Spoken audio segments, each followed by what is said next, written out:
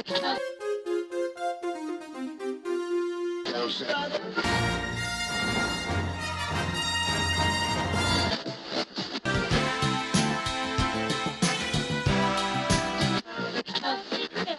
Not Playing with Lex and Dan. It's Not Playing with Lex and Dan. I'm Dan. I'm Lex. Great to meet you, Lex. Nice to talk to you, Dan. Do you come here often? That's a little forward. Well, I don't know how. I mean, if I came here often, would we just be starting this podcast for the first time? Because that seems really, really strange. that's right. This is the very first episode of Not Playing with Lex and Dan. What is this crazy show, I am Dan? so glad that you asked because I've been dying to tell somebody. Not Playing with Lex and Dan, which some people might know grew out of, let's call it a meme. I don't know if it quite got elevated to that status, but it was the well-known fact that you, Lex, have not seen many, many movies that most people have seen, especially from sort of the formative years of your youth, the 1980s. Right. And I believe that Jason Snell's podcast, The Incomparable, was partially to blame for my getting identified as someone who hasn't seen many movies. Can we consider this, is this like a spin-off of The Incomparable? Are we the Rhoda? As long as we don't owe Jason any royalties, yes. I'm totally cool with not paying him, even if we do. He'll never hear this. Okay. No. Now the corollary to this is the lesser known fact that though I seem very well versed in movies, I too have many, many gaps in my movie knowledge, especially also from the 1980s, because Shocking. I know movie. this is the kind of thing that you usually have to go to like National Enquirer for, but I'm just laying it out. So I think we are of a similar age. We are. And so I think we probably had a similar experience in that a lot of the movies that came out during the 1980s were not suitable for us at that age. And thus, it was more like, which ones did we go back and watch later? And I think what's also interesting that we seem to have a very, I don't know if it's complementary is quite the right word, but to a certain extent complementary gaps in our knowledge, which is to say, I went back and rewatched a lot of sort of the seminal sci-fi movies, adventure movies, that kind of stuff, where you seem to have instead mostly focused on things like comedies.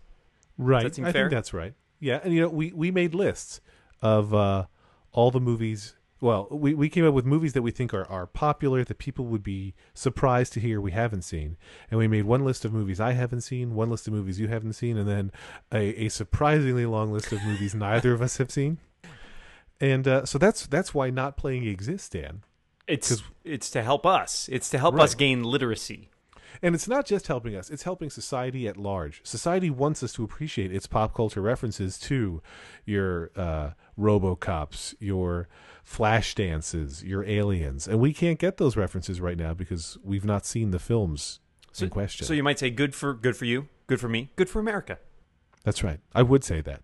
And speaking of Good for America, well, this really has nothing to do with Good for America, but speaking of movies that neither of us has seen, we thought it only appropriate to start our first episode with a movie that neither of us have ever watched. And that movie is the seminal classic from 19... We assume. I mean, we're assuming it's a I've been classic. told, from 1984, Beverly Hills Cop. Now, you said, I think you can get from Good for America to Beverly Hills Cop. So you get Good for America, America as in Coming to America, a hilarious movie starring Eddie Murphy, who also stars in Beverly Hills Cop. I would have shortcut it for just like Beverly Hills in America.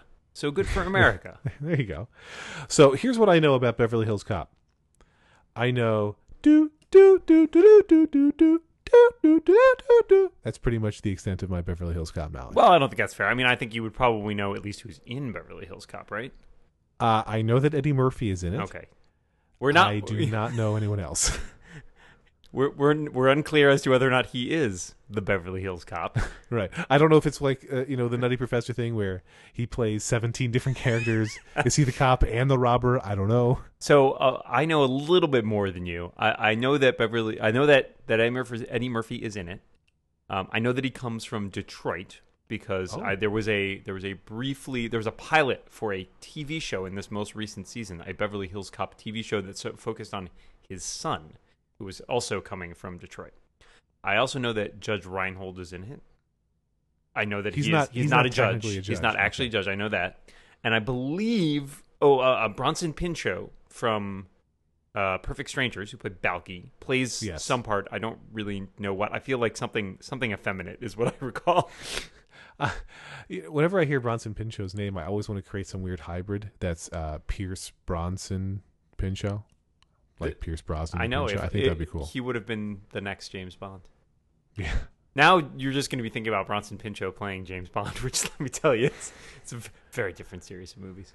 Also, I should say I also know that song is called Axel F. Indeed, and the main character Eddie Murphy plays is Axel Foley. Right. And I know that, and this is entirely based on an episode of the Clerks animated series I saw, but I know that there's some sort of gag where they put bananas in people's tailpipes. Is that a euphemism, or do you literally mean? I'm talking literally. Apparently, Okay. that's not good for us. Probably not as bad as sugar in the gas tank, but that's like Sugar in the Gas Tank sounds like an 80s disco band. I just think that it's like part of a complete breakfast. There's sugar in the gas tank, a banana in the tailpipe, and there's like someone just pours milk on I'm your ready to hood. start I my don't day. really know what happens. Part of this complete nutritious breakfast. Well, listen, we've waited long enough, Dan. It's time.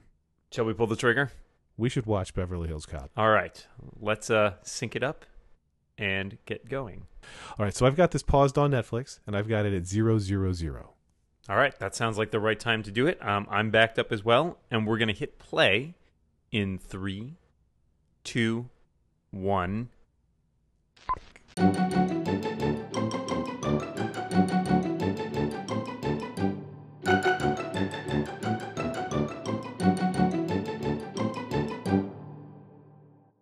A surprising amount of ass talk in that movie.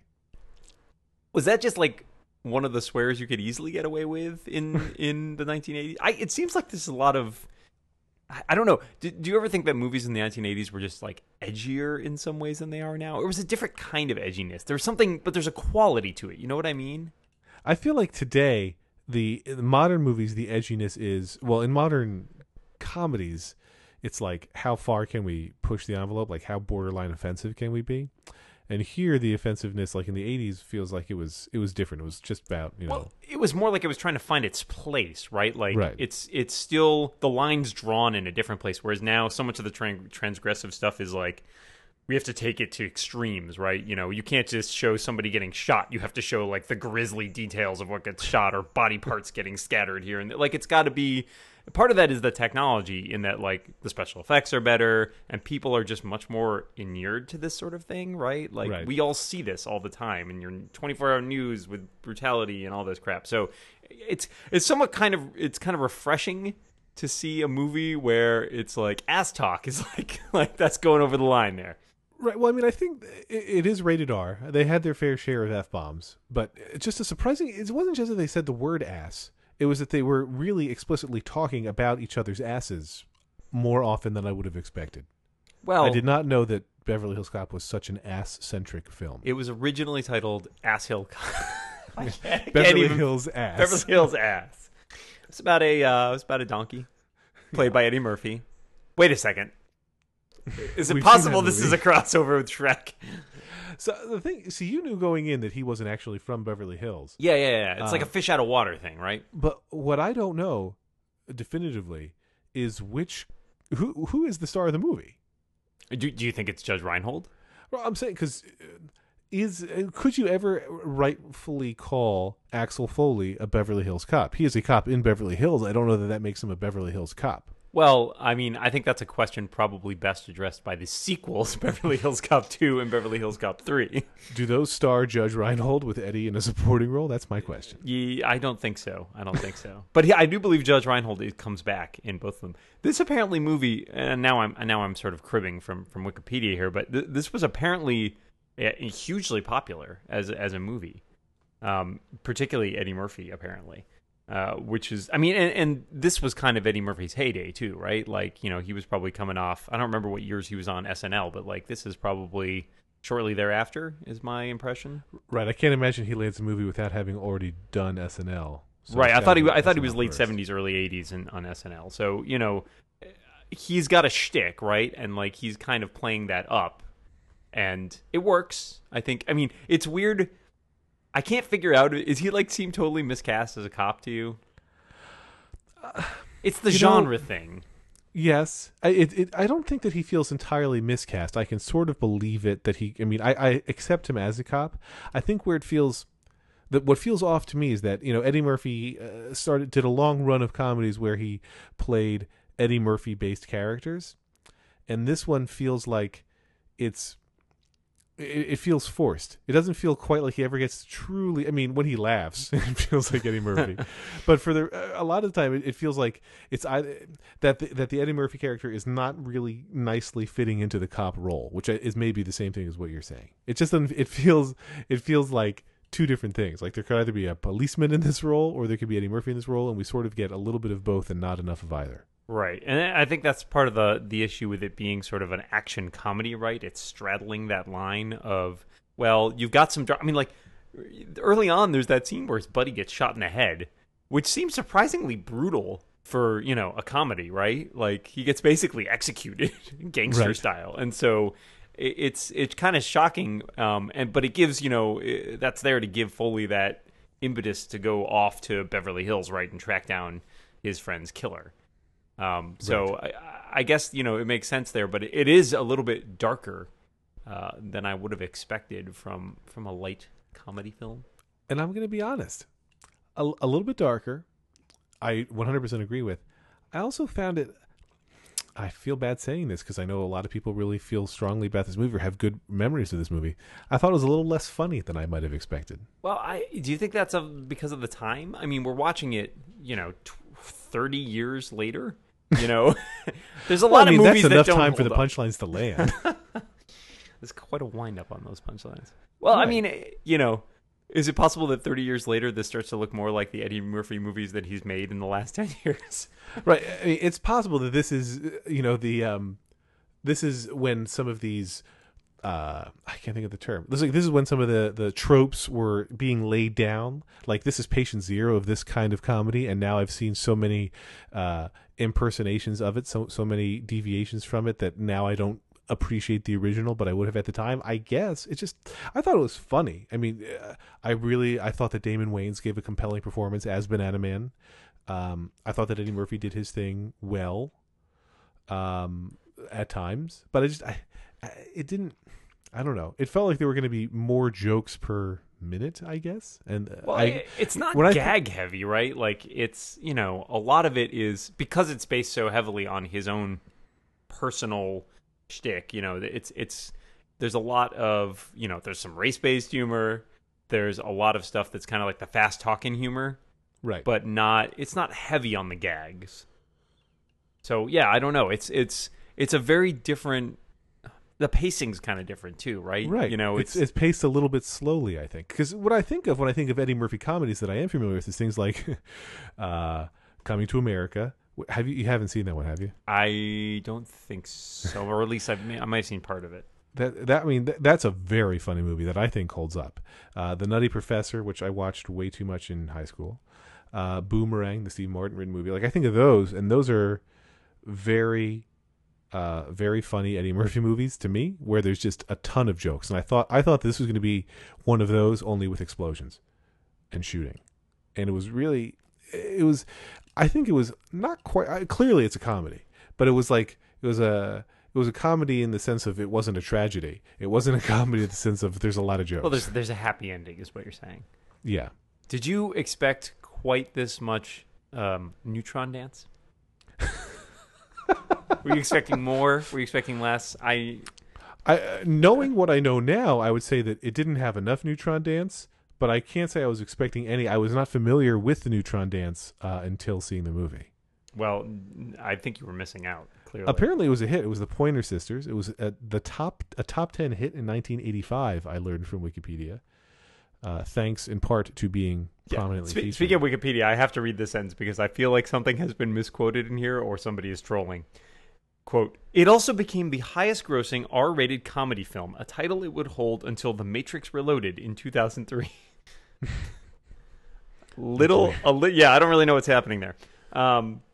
This shows you can't trust Wikipedia for everything. But apparently it did very, very well. It also says it was the second highest grossing film in 1984 behind Indiana Jones and the Temple of Doom. I saw that one in late 2012. You just caught up. I will tell you, surprising casting thing to me was, well, first, when you see Paul Reiser in the credits, you expect he's going to have a bigger role, so that was surprising me that he didn't. It was very exciting to me to see, now I have to remember the actor's name. Hang on. Oh, Jonathan Banks. Jonathan Banks had a small role, and he is on Breaking Bad as... he's the guy with the dead eyes, guy. Right? Yes, he's like evil and bald-headed, and he's. I mean, to say he's evil is only if you're rooting for the star of the show, the bad guy. So, he's at least the nemesis, and he's, I mean, a very different character. And as you pointed out during the watching, anybody who played a police boss in this movie, besides referring frequently to Eddie Murphy's ass, also wore a vest. So apparently vests, a symbol of authority. Vests were in the 1984. If you were, in the right in command, class. right? Sure. You gotta be in a certain position of authority. I think that's important. Also important to note. Apparently, this movie was nominated for a Oscar for its original screenplay. Wow. And see, yeah, it must have been great for its time, is what I'm thinking. Like, I think that it really must have been a trope inventor, and so now we've seen so many derivatives of the not quite buddy cop and not quite fish out of water. I want to know hybrid of the two. I want to know what won this year. Places in the Heart, which I really don't know. It's a Sally Field movie.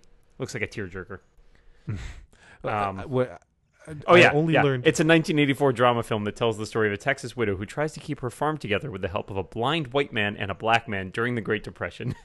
It's almost hard to believe that actually beat out. Does Eddie Murphy play the black man? I'm going to go with no. Okay. But that would have been some inspired casting there. Well, speaking of inspired casting, when you read this Beverly Hills Cop Wikipedia page, it turns out that the role of Axel Foley was first offered to Mickey Rourke. And then that was his first. Left. That was his first time around being famous, right? Yeah. Then it was offered to Sylvester Stallone. I would have watched that movie. That would have been hilarious. I don't think I've ever seen any movie that he stars in. No, I saw the one that he starred in with Sharon Stone. Wow, Jesus, what movie is that? It's, I don't know, Sharon Stone, Sylvester Stallone. You can edit this part out. The Specialist. The Specialist, jeez. It's a terrible movie. Okay, it doesn't sound very good.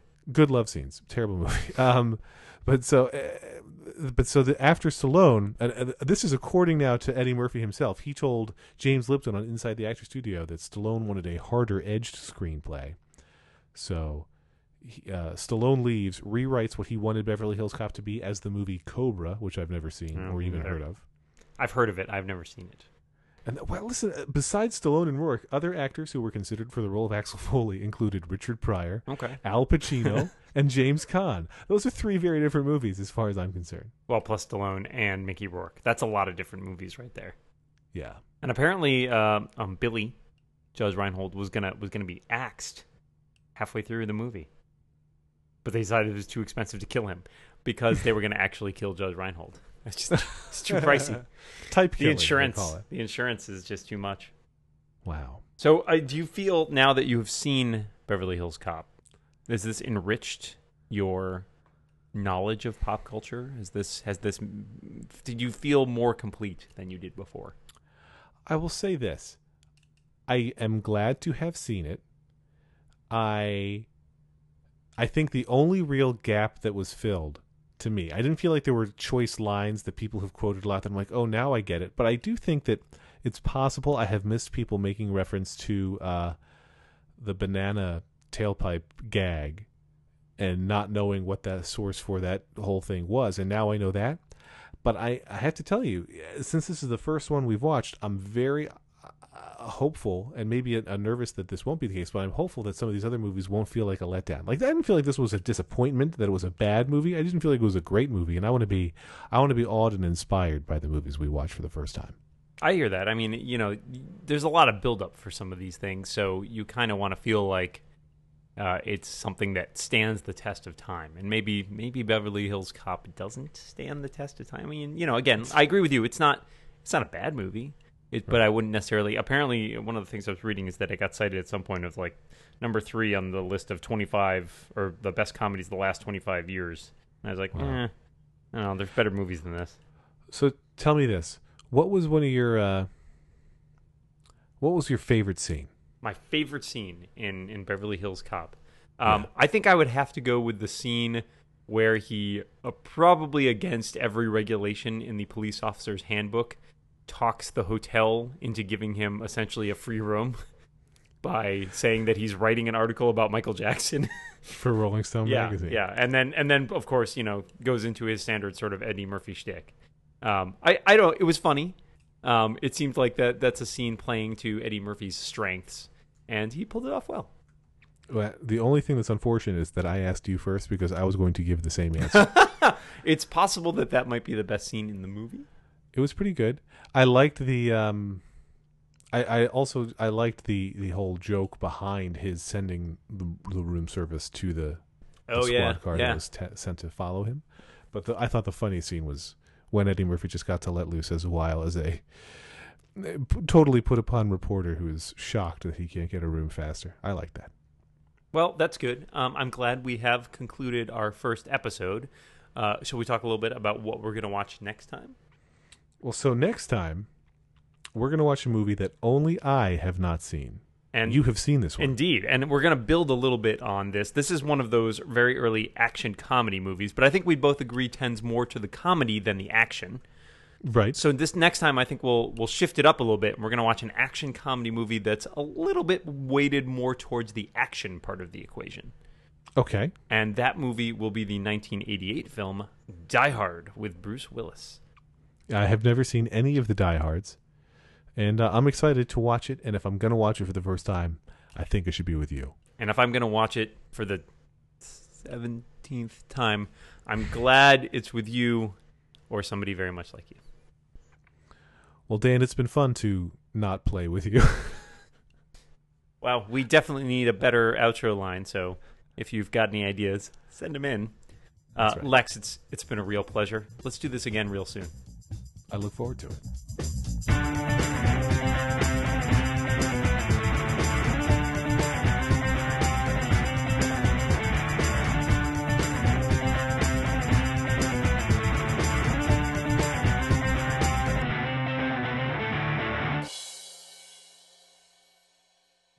Do do do do do do.